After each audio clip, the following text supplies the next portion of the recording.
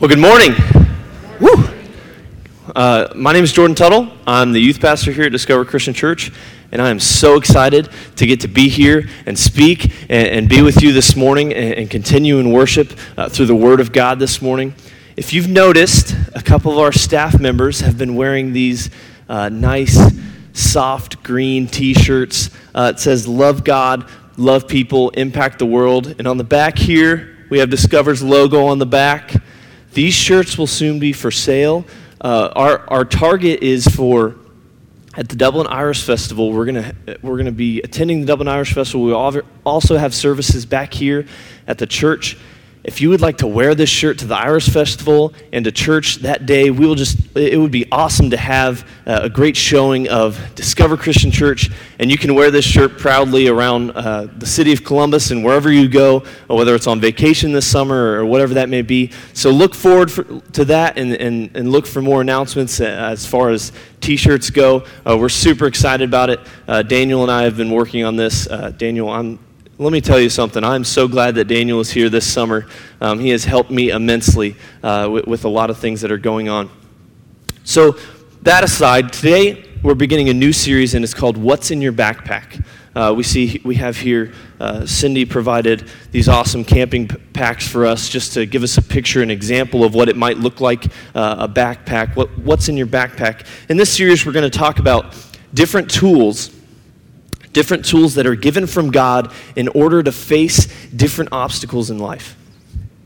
These tools aren't physical things. We're not going to talk about a hammer and, in your camping pack, you'd put like a sleeping bag and you'd have maybe a pot or a pan and then other things like that. We're not going to talk about physical tools. We're going to talk about objects of life change. Objects of life change, because there's something that we're seeking out in our relationship with God. We're going to talk about them in terms of movement. We're going to talk about these tools in terms of movement. We're going to talk about the subject of spiritual transformation, and that's kind of a daunting term, spiritual transformation. I don't know if I'm into that. That sounds crazy. That sounds intense. A pastor that I worked with in Indiana is named Steve Deneff. He co-authored a book called Soul Shift: The Measure of a Life Transformed. In it, he writes, "Transformation is a miracle, but it is not magic. It doesn't happen in an instant. It isn't easy or fun to watch. It doesn't defy logic. Sins don't disappear overnight. And we don't pull new virtues out of thin air. If you have tried many times to be different but haven't changed, if you feel defeated by the same old sin, or if God feels more distant than before, take heart. Don't quit. God has not given up on you. Don't give up on yourself. Begin again, only this time, ask God to change you into a different person." We're going to go through and pinpoint specific things in our lives that need work, and we're going to name them.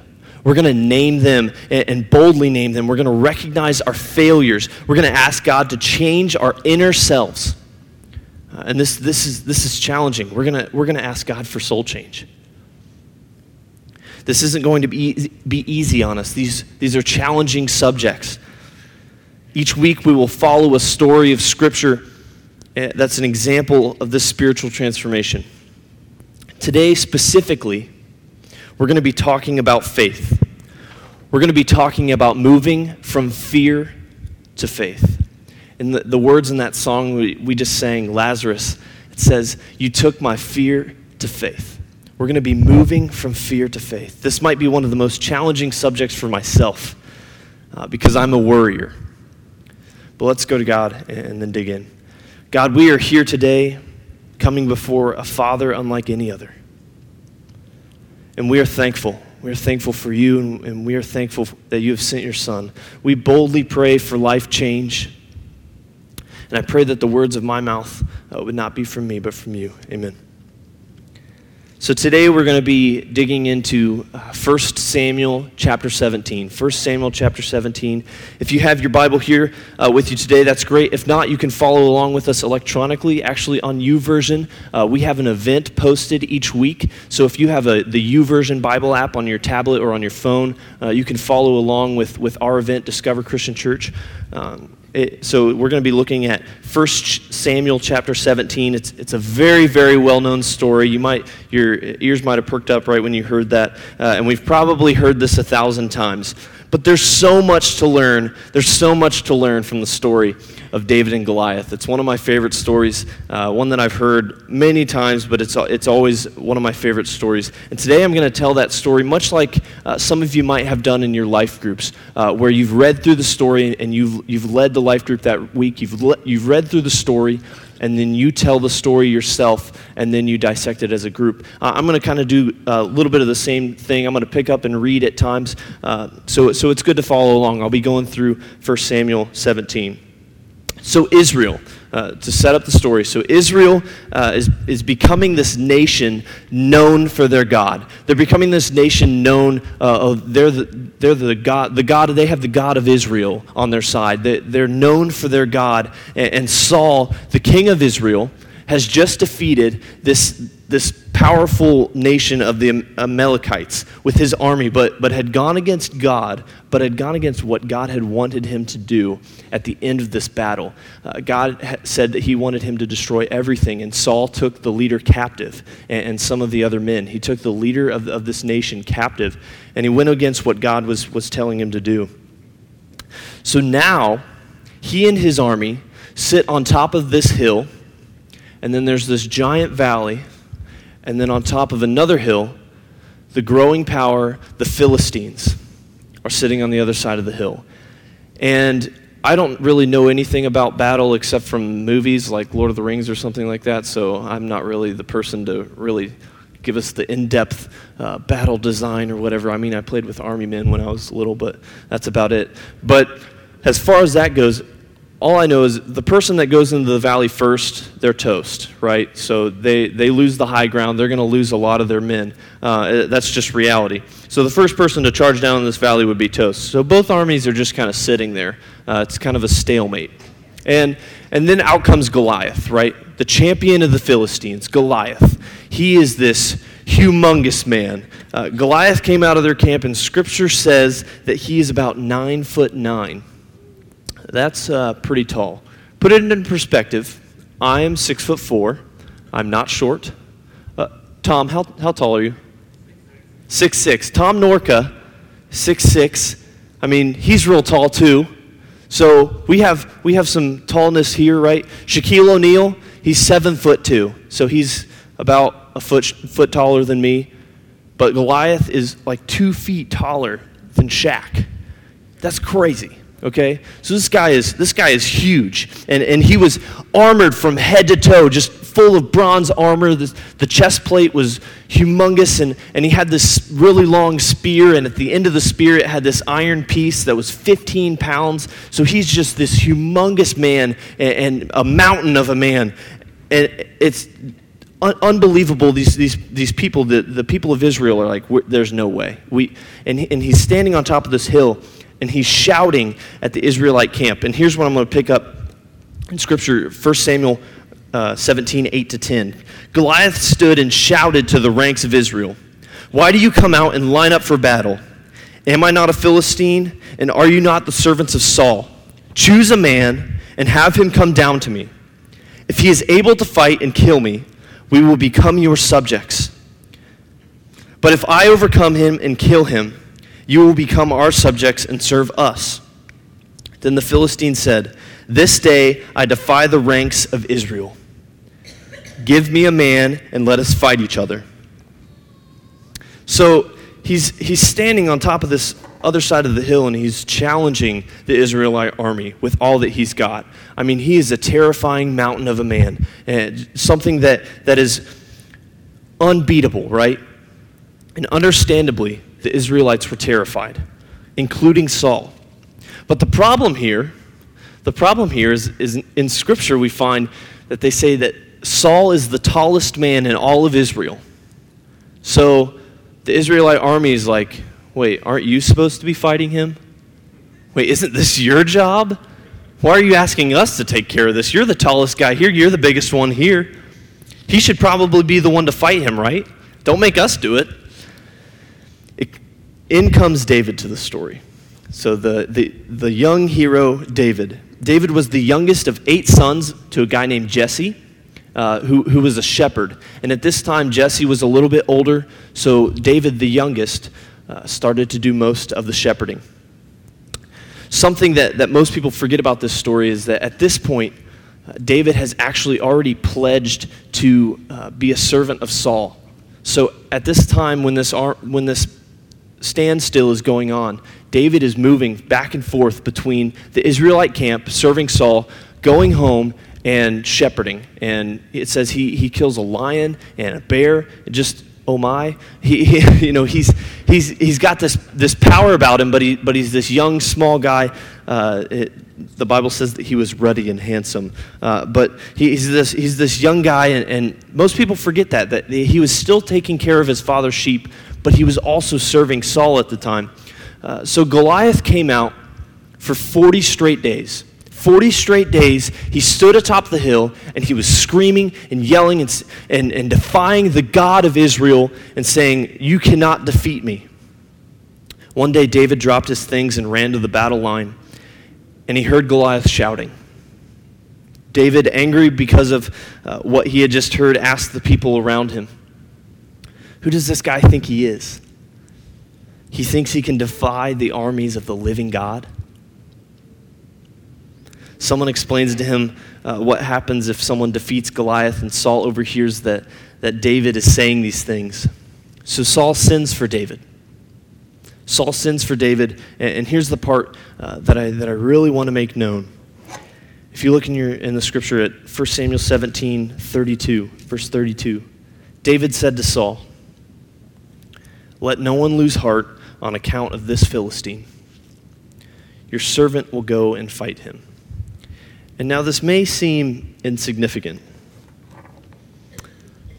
but David, this young man amongst all of these warriors of Israel, the tallest man in Israel, your servant will go and fight him. I'm not afraid. So to this point in the story, kind of seems that David isn't a very good example of fear. He hasn't really portrayed a lot of the fearful side of the human. He's been all about, he's conquered lions and bears, and he wants to fight this giant. David, this young kid is wanting to fight a giant, and no one wants to stand in front of him for him. When I was a kid, my dad would come upstairs into my brother and I's room, or me and my brother's room, sorry, grammar. He would come upstairs into me and my brother's room, and as we were going to bed, he would always sing, every night. And sometimes, in the moment, I was like, "Oh my goodness, Dad, you are so annoying. Holy cow, you are so annoying." And he would come up, and he's just a goon, so he'd come up and do his dance, and it was just embarrassing. And there's no one even in the room. I'm still embarrassed. It was just amazing. But I look back at it today. At the time I was annoyed, and I look back at it today, and I look at it very, very differently. I look at it very differently. Every night, it seemed that he sang the same song, and it's a song that I've known for most of my life, and a song that I've cherished for a lot of my life. And it's a song by Rich Mullins, and it's called "What Trouble Are Giants." If you've heard this song, the chorus goes like this: "What trouble are giants? What's wrong with being small? The bigger they come, the harder they fall. When you're fighting for Zion and you're on the Lord's side, something you're going to find, there ain't no trouble at all." Now, I can't wait to sing this with Kelly and I's kids in the future. No, that's not an announcement. But I can't wait. I can't wait to sing this to Kelly and I's kids in the future. Just an awesome song that I can keep that tradition that my father had for me, and many a stormy night when my dad would come in and sing to my brother and I. Now the last verse says this. It says, "Now there must have been some laughter among the Philistines. At the sight of this scrawny little shepherd coming out to meet the record-breaking mammoth of a man who was a killing machine. But it didn't shake David, because he was smart enough to know it's more the size of who you put your faith in than the size of your foe. Now, what a simple concept, but isn't that the truth? It's more the size of who you put your faith in than the size of your foe. And this man might have been a Goliath giant, but a Goliath, that's his name. He might have been a giant or a mammoth of a man is what this says. But David knew that his God's so much bigger than that. His God is so much bigger than that. Today we aren't fighting a physical giant, but an inner giant, fear. I asked my life group this question on Wednesday. What are some of our biggest fears as humans? What are some of our biggest fears as humans? And the response that I was specifically looking for was death. Death. We're afraid of death. And it's one of the greatest fears that we face, especially when we look into it. We become more and more anxious about it. There's just so much there. There's so much to fear, it seems. The first century Christians looked at death with great anticipation. They used to celebrate the day of a man's funeral rather than the day of his birth. And now that may seem morbid, but the reality is they don't want to die. They're not sitting here wanting to die. This just suggests that we shouldn't be afraid of death. We shouldn't be afraid of death because we know the truth. With that being said, one of the first things we should do with fear is identify the fear. We need to identify the fear. Why are you afraid of dying? Well, I'm afraid of dying because I'll lose everything that I've worked for. I'm afraid of dying because what will happen to my family? If I go and I'm the main supporter of my family, what will happen to my family? Or if I go, what will happen to my spouse? What will happen to my kids? And that's a very real fear. I don't want to downplay that. What if I'm not sure where I'm going? What if I'm not sure where I'm going? I stand here knowing that I've feared these same things. But let's look at David's example. Psalm 56, 3-4, he says this, "When I am afraid, I put my trust in you, in God whose word I praise. In God I trust and am not afraid. What can mere mortals do to me?" What can mere mortals do to me? You know what mortals can't do? Take away eternity. When I was in middle school, I went snowboarding out west with my family at my favorite place in the world, Breckenridge, Colorado. And I know some of the teens have heard this story, and I know that my life group's heard this story, so they're probably like, oh, here he goes again with this skiing story. So sorry for the repetition, but I loved snowboarding, and we went to Breckenridge almost every year for like 8 years. It was an awesome time, and I became a pretty good snowboarder. I would hope so after 8 years of a whole week spending out there. Me and a few friends, one of the years that we went, decided that we were going to go to the peak of the mountain. And Breckenridge has 4 different skiable peaks. It's weird because they're 7 through 10. That doesn't make any sense because shouldn't it be 1, 2, 3, and 4? Anyway, that's beside the point. The middle 2 peaks, which is the one that you go to, they're 14,000 feet above sea level. So this is like really high in the air. I don't know if you know that, but that's really high in the air. Middle schooler, was like, let's go. This sounds fun. It was a terrible idea. So Matt, who was a year older than me, and then Greg, who was 3 years younger than me, decided that we were going to go up to the peak of this mountain. So we took 3 different ski lifts to get to the top of the mountain. And once we got there, we had to walk across the face of the mountain. So what that means is, you're looking at the peak. Oh, look right there, the top of the peak there, and you walk across like right at the top. You have to walk across the face. You don't walk over the top of the mountain. That'd be kind of silly. You walk across the face of the mountain, and if you've been skiing out west, you might know what a catwalk is. A catwalk is a path that you can kind of push your skis on, and this catwalk wasn't quite like that. This catwalk at the very top of the mountain was more angled. It was like kind of really steep. And me, a snowboarder, I have to pick up my board on every catwalk. So I pick up my snowboard, and I'm walking on this catwalk, and the wind's blowing, and I'm kind of like hanging on for dear life. I mean, I only weighed like 130 pounds back then, so I mean, I'm just like going crazy. And so the heavy wind, walking across the peak of this mountain, and Matt, who was in the back, a year older than me, slipped and fell. And he started to slide down the mountain. And he tries to catch his footing. And when he does catch his footing, instead of stopping, he starts tumbling head over heels down the mountain. He falls 300 yards down the mountain. And Greg and I are just standing there in shock. Like we don't know what to say, we don't know what to do, we're terrified. So he gets up and gives us the thumbs up, like nothing happened. And we're freaking out, right? The hand of God was at work that day. Oh my goodness. I don't know, to this day, I don't know how to explain how he's okay, because he just got up and was like, and he called his brothers, and they're like Navy SEALs, so they came and got him, and it was all okay. But I, the older one at this point, had to get Greg down the mountain, who was 3 years younger than me, or I was going to be in big trouble. Not just like I was in big trouble anyway, but his mother was going to kill me if I didn't get him safely down the mountain. So we start walking, and we in panic, just terrified. So we had to get home. We had to get home, and that's what kept driving me forward. We got to the other side, and we sat down, took a break, because at the altitude, we can barely breathe. So we're sitting there, and we need some water. Camelback, the thing that you strap on your back, put it in my mouth, and it's frozen shut.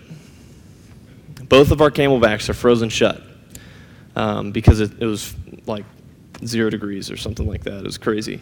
So we're sitting there panicking, no water, and I'm like, all right, we're leaving. We're going down the mountain right now. So we start scooting on our butts down the side of the mountain. So if you look at that mountain right there, just picture us kind of scooting down one side of the peak. Just kind of silly. But what we were going for is what's called the whale's tail.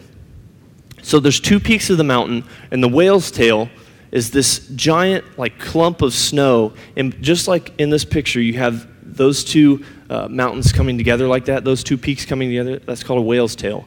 And in this case, it was just a ton of snow-covered mountain. And we are sliding on our butts, and when we get to the point where we're not on a slope really anymore, we stand up and start walking toward the center where you're supposed to go off. And to give you a little bit of perspective of what I'm looking at here, I look down at my feet, and I can see both sides of the mountain. So I'm in a little bit of panic right here, because the snow is like crunchy hard and not soft where I can dig my feet in. I'm just kind of slipping all over the place in my snowboard boots, and it was crazy. I was terrified. We get to the middle, sit down, and in the midst of all of this fear and panic, we look up, and everything stands still. It was the most beautiful thing I've ever seen in my life to this day. I don't even know how to describe it. You can see the land divide. You can see everything. You can see the entire town of Breckenridge. You can see miles away. I don't know how far the eye can see. It's like 20 miles or something. I don't know. But I could see everything. And all of this panic, all of this fear just stopped. And God knew exactly what I needed. God knew exactly what I needed. God's creation smacked me in the face. He turned my fear into faith. I wasn't afraid anymore. I don't know what it was. I wasn't afraid anymore. I was weirdly excited.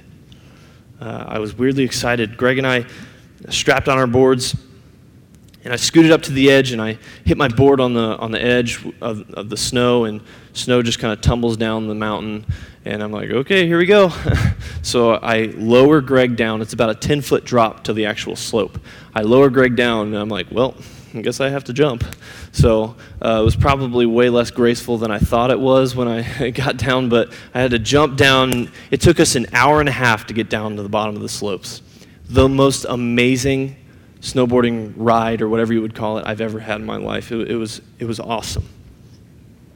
And the reason I tell you this story is because that was probably the scariest moment in my life so far. I don't know what you're facing, but we all face things that seem worthy of incredible fear. That's why we have to identify the fear. Then, identify the problem with that fear. Identify the problem with that fear. We know the rest of the story of David and Goliath. David gathers stones from the river, slings one at Goliath's head, knocks him right in the forehead, and he falls down dead. All I can picture is a little asparagus throwing stone at a pickle, like in the VeggieTales film. It's just kind of a silly picture in my head, but that's all I can think of. But if you haven't seen the VeggieTales film, it's the best one out there. It's David and Goliath. But anyway, so David kills this giant with a stone. He falls dead, and David knew the problem. He knew the problem with the Israelites' fear. David said this before he killed Goliath. This is in 1 Samuel 17, 45 to 47. David said to the Philistine, "You come against me with sword and spear and javelin, but I come against you in the name of the Lord Almighty, the God of the armies of Israel, whom you have defied. This day the Lord will hand you over to me, and I will strike you down and cut off your head. Today I will give the carcasses of the Philistine army to the birds of the air and the beasts of the earth, and the whole world will know that there is a God in Israel. All those gathered here will know that it is not by sword or spear that the Lord saves, for the battle is the Lord, and he will give all of you into our hands." Pretty bold statement from David. David was fighting on God's side. The problem with the fear that I had on the mountain, the problem that the Israelites had, the problem with the fear that the Israelites had, is that God's in control. God is in control. And you might be sitting there thinking, well, that's easy to say. And it is. It really is. It's way easier to say than it is to act out. I'm there. I'm the last person to say, this is the easiest thing in the world. And I'm also the last person to say that I love practicing things. When I was in school, I had a professor tell the class that I was in that the best way to get rid of sin's control over your life is to respond with the Word of God. So in this moment of fear, in this moment of needing to move from fear to faith, the Word of God, respond with the Word of God. I have been challenging myself recently to memorize some scripture. It has been really difficult, but really beneficial. And I honestly don't have that many memorized yet. But the ones that I do have memorized are ingrained in my head.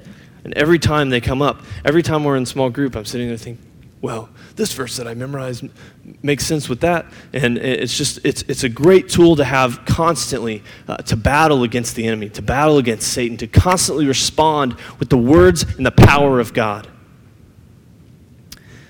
It becomes a part of you. And fear not. Fear not is the most common command in the Bible. And some people like to say that it's 365 times, but that's actually incorrect. It's like over 500 times, which is actually better, right? I mean, if it were just 365 times, that'd be once for every day of the year. But if it's 500, then you have some days with two. That's great. So identify the fear. Identify the problem with that fear. Just use some of those tools to kind of, when you're identifying the problem, how to face that, and it'll make you more aware in the moment. And the reality is, the thing that people struggle with the most when it comes to life change is that every change becomes, I'll take care of that later attitude. I'll take care of that later. I'll take care of that later. Maybe not even that. So let's just say that I love washing the dishes, right? Which is not true. But let's pretend for a moment that I love washing the dishes, and I just can't stop washing the dishes. It's just my favorite thing to do, and I can't stop doing it. It's amazing, and for this moment, we can pretend that washing dishes is a bad thing, which I kind of actually think that it's a bad thing, but not really. I'm kidding. That's weird. But so let's pretend that I love washing dishes and I can't stop. But if I were to say that I'm not going to wash dishes this week, what will happen? I'll probably wash the dishes. Because temptation doesn't just come once a week, right? Temptation doesn't just come once in your lifetime. Temptation comes hourly, minute by minute. Temptation is a daily struggle. So when we have this temptation of fear, we need to say, God, I'm going to know that you are in control today. I'm going to know that you're in control tonight. I'm going to know that you're in control for this next 3 hours. And then maybe once you've gotten more of a grip of that, you can follow through and make bigger promises to yourself of self-control. You can make bigger promises of self-control. Earlier I mentioned that death is as one of our biggest fears. And I begin to wonder about it because it no longer actually becomes a battle of what will happen. It becomes an inner battle of belief. Do I actually believe that there is a God? Do I actually believe in heaven and that I'm going there? Well, let me tell you what I believe is the truth. I believe that Jesus, the Christ, he's the Son of the living God, and he came to earth, he died on a cross, was buried, then 3 days later he rose from the dead. And that's the gospel. Because I believe the good news of Jesus, I believe in the resurrection. Not just the resurrection of Jesus, but the resurrection of the resurrection of the body of Christ. That is us. I believe in the resurrection. In this good news, we believe in God's victory over sin. It took a perfect lamb to be sacrificed, a perfect lamb. That perfect lamb had to be Jesus because he was the only perfect human. He was 100% human and 100% God, not 50% and 50%. He was 100% human. He was a perfect human because he was 100% God. In 1 Corinthians 15, Paul says that the sting of sin is death. Well, because I believe that Jesus rose from the grave, I believe that he has defeated death. Therefore, because of my belief in him, I will spend eternity with him. Are there times when my faith wavers? Yes. Are there times when the staff's faith wavers? Yes. Sin's power is the law, and Paul wrote in Romans 5 that where sin increases, grace increases all the more. Grace. Grace. I forget about it all the time. Don't we? Grace. Sometimes I find myself beating myself up in my own mind because the fears that I am facing, the fears that I'm having tend to end up in an inner battle of another fear, the fear of failure. They tend to end up in another fear, the fear of failure. As I researched people's greatest fears, I scrolled through the irrational ones, like fear of spiders and snakes and sharks, but the fear of clowns is real, y'all. That's legit. Those are terrifying. Clowns are scary. Steve bought this little clown thing, and he puts it in our office, and I hate it so much because it's just terrifying. But everything led to fear of death being second, and the fear of failure being the greatest. And this was interesting to me. It was kind of strange to me. It seems to me that fears lead to other fears. In this case, the fear of death, it seems to lead to the fear of failure. Do I have enough faith? When it comes down to it, I always laugh at this inner battle. It just, what if I don't go to heaven? It's silly if you think about it. That this God that is so powerful and loving and had this great plan that is all about grace and the gift of eternality, and I'm sitting here wondering if I'm good enough. And I'm just like, Jordan, what are you talking about? God wants to give you grace. God is all about grace. That's why he sent his son to die on a cross so that we could have life. And don't take this the wrong way. I'm not laughing at the fear of failure. This is a very real fear. It's something that I know I face all the time. But let me tell you this, if you're here today and you're just not sure of things, maybe you're facing great fears of failure, maybe you're here today and you and your spouse are struggling with your marriage. Things just never seem to stop. There's always an obstacle. There's always going to be an argument. There's always going to be something that I'm doing wrong. Maybe you're dealing with the struggle of general anxiety. You're so sick of having to face it every day, and it just makes you angry at this point. You're sick of it. No matter what you try, no matter what you do, it's always there, and it's going to stay. Maybe you're here today and you're having trouble with the relationship between you and your child. Nothing you say seems to get through to them. Nothing you do for them seems cherished or appreciated. No matter what you try, you continue to feel like you're not a good enough parent. Maybe you're dealing with health issues. Every day you face it, you're afraid that it will never go away. It will never get better. It will never get easier. I can go on, but I don't know what your fear is. You know what that constant nagging in the back of your head is. You know what you face. Guess what? So does God. Don't give up. Don't give up on yourself. God hasn't given up on you. The fear of failure is a lie. It is a lie that is being constantly thrown at you. As a student minister, I kind of think a lot about students. You guys, they are facing things that are so crazy, and I say this a lot, and I know I say this a lot, but it's because it's really important to repeat over and over and over again that they are being thrown lies from the media, from school, work, friends, teachers, family, sports, and everything else that are telling them that they aren't good enough, pretty enough, smart enough, strong enough, or cool enough than ever before. Every day they face this when they walk into that school. Every day they face this when they go to practice. They might not know it in the moment. I also know the struggles that adults face. There are things telling you that you aren't rich enough, you aren't important enough, healthy enough, you aren't the best parent, you're too young, you're too old, you're not experienced enough, you're too experienced. Don't give up. Don't give up on yourself. God hasn't given up on you. Begin again. This time, ask God to change you into a different person. Ask God for life change. When you begin to see the change in your life, you see the way that it affects others, and it's worth it. It's worth it. Right now, we're going to move into a time of communion and response.